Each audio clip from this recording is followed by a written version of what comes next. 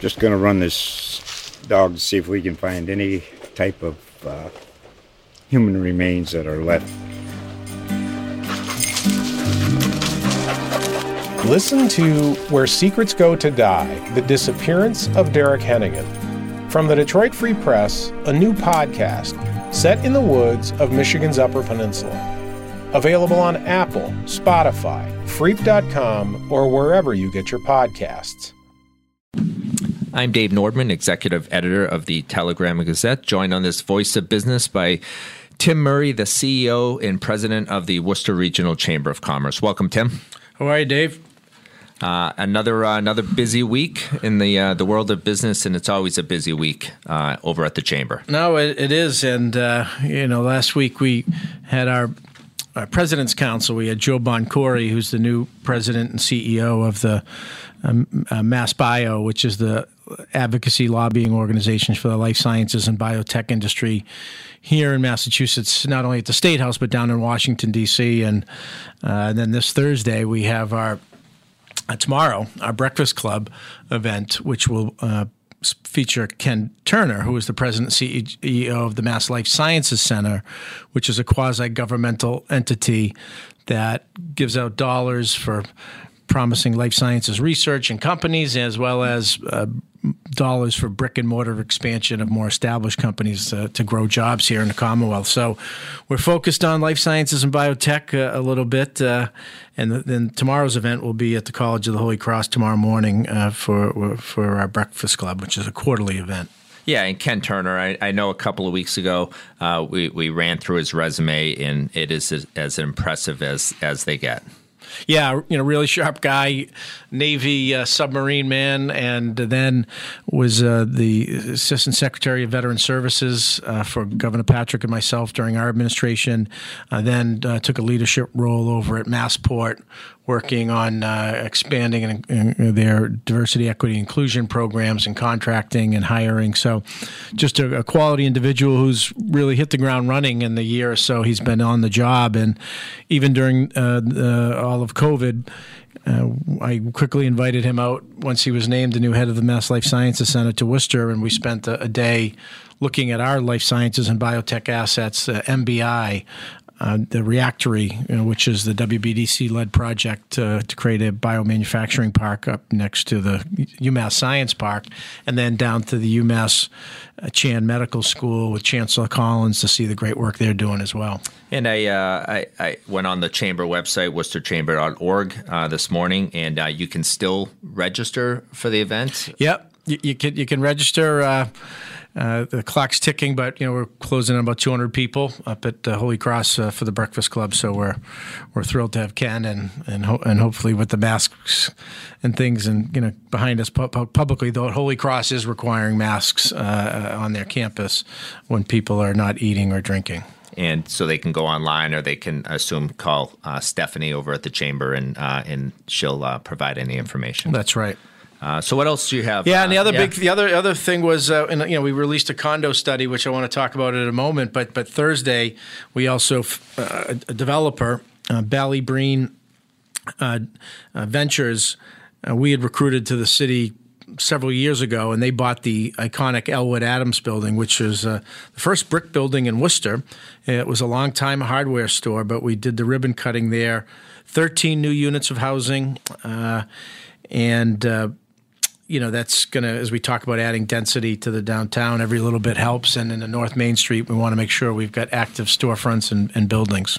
Yeah, and speaking of density, the Chamber is released a study last week, which we wrote about in the Telegram, but I'll let you explain. In 2019, we did an in-depth housing study of Worcester and the region, and condos was just one piece of it. And so we kind of went back and pulled some of that data and matched up with some current data to see if we could provide that information to share with developers and investors to try to encourage more condo construction or development or redevelopment of older buildings into condos, which has happened.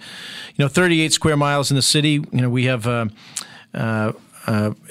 in Worcester, and we have nearly 5,000 condominiums currently in the city, 4,948. And that represents 6% of Worcester's housing stock and about 17% of the owner-occupied housing units in the city. We haven't built a lot of them recently, and so we wanted to see, based upon requests that we've gotten for people to have condos downtown with amenities. Clearly, the issue of Worcester being a little behind other similar-sized cities in terms of home ownership, that condos are a pathway towards home ownership, and Mass Housing has put together a new program called Commonwealth Builds, which incentivize developers and investors to build housing for people at the middle, lower income levels who might be priced out currently. So this in-depth study that we did talks about that history, shows kind of the different levels of condominiums, where they exist around the city, and talks a little bit about the Commonwealth Builder program. And we're going to use this as a tool, hopefully, to bring in some more condominium developers and builders. Yeah, and somebody who's downtown every day, and I guess that's there's a lot of great things happening in the city, but that's the one thing that I hear often is I'd love to make a personal investment downtown. I'd love to buy a place, but that's pretty hard to do. It is, and we've seen it on smaller scale. I guess with the redevelopment of the Voc lofts and the canal lofts, when those are built, there's a guaranteed affordability number of units, but the developer, after 5 or a 10-year period, it then has the ability to sell some of those apartments for condos. And wind development has done that very successfully. Those condominiums went like hotcakes, and many of them, more reasonably priced than, say, the typical home in Worcester.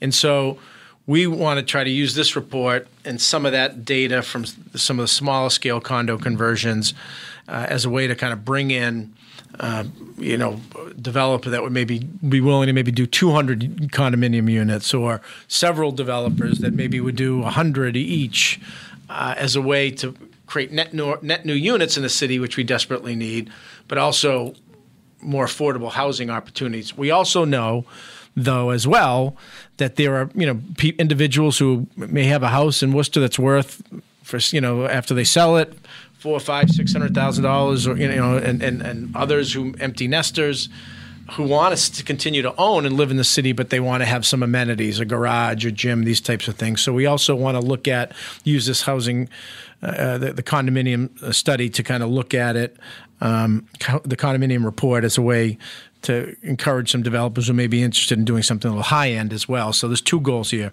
home ownership opportunities and this Commonwealth Builder program as a pathway to do that, as well as a way to maybe attract the developer in the high end condo space as well. And you make a good point. I mean, in a point in the study itself, and a good point now, and that's a community in which the people living here are invested and are owners of their proproperties is always a great thing, right? Yeah, there's there's nothing wrong. Innumerable number of Right. benefits that have been studied of having home ownership, not only for the individual and their families. They're building equity, they're building wealth that's generational, but also kind of engagement in the community, engagement in schools, engagement in the neighborhood is generally higher as well, and that strengthens a city. Yeah, and you mentioned like the for a lot of people, young people, in particular, it's the affordability of that housing as the houses continue to increase in price.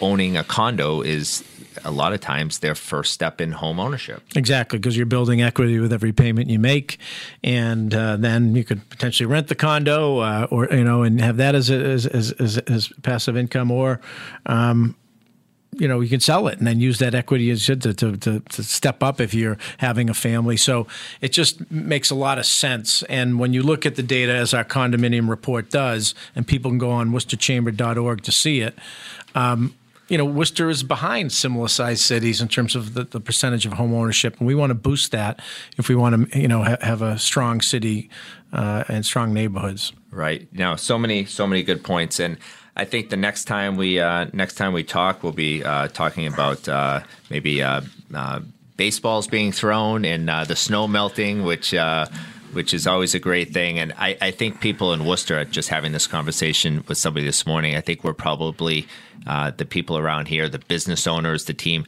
probably the only ones cheering for this lockout to maybe continue a little bit longer than start the season, but maybe not right on time. Yeah, it'll be interesting. If the lockout happens, there's no Major League Baseball at Fenway or you thought the focus was Stadium. You thought the focus was on the Woo Sox last year. Yeah. I mean, no baseball at Fenway for maybe a little bit. They'll be scalping tickets outside of Polo Park. Good problem to have, right? There you go. That's Tim Murray, CEO and president of the Worcester Regional Chamber of Commerce. I'm Dave Nordman, executive editor of the Telegram and Gazette. We'll do it again next week, Tim. Thank you. Just going to run this dog to see if we can find any type of human remains that are left. Listen to Where Secrets Go to Die, The Disappearance of Derek Hennigan. From the Detroit Free Press, a new podcast set in the woods of Michigan's Upper Peninsula. Available on Apple, Spotify, Freep.com, or wherever you get your podcasts.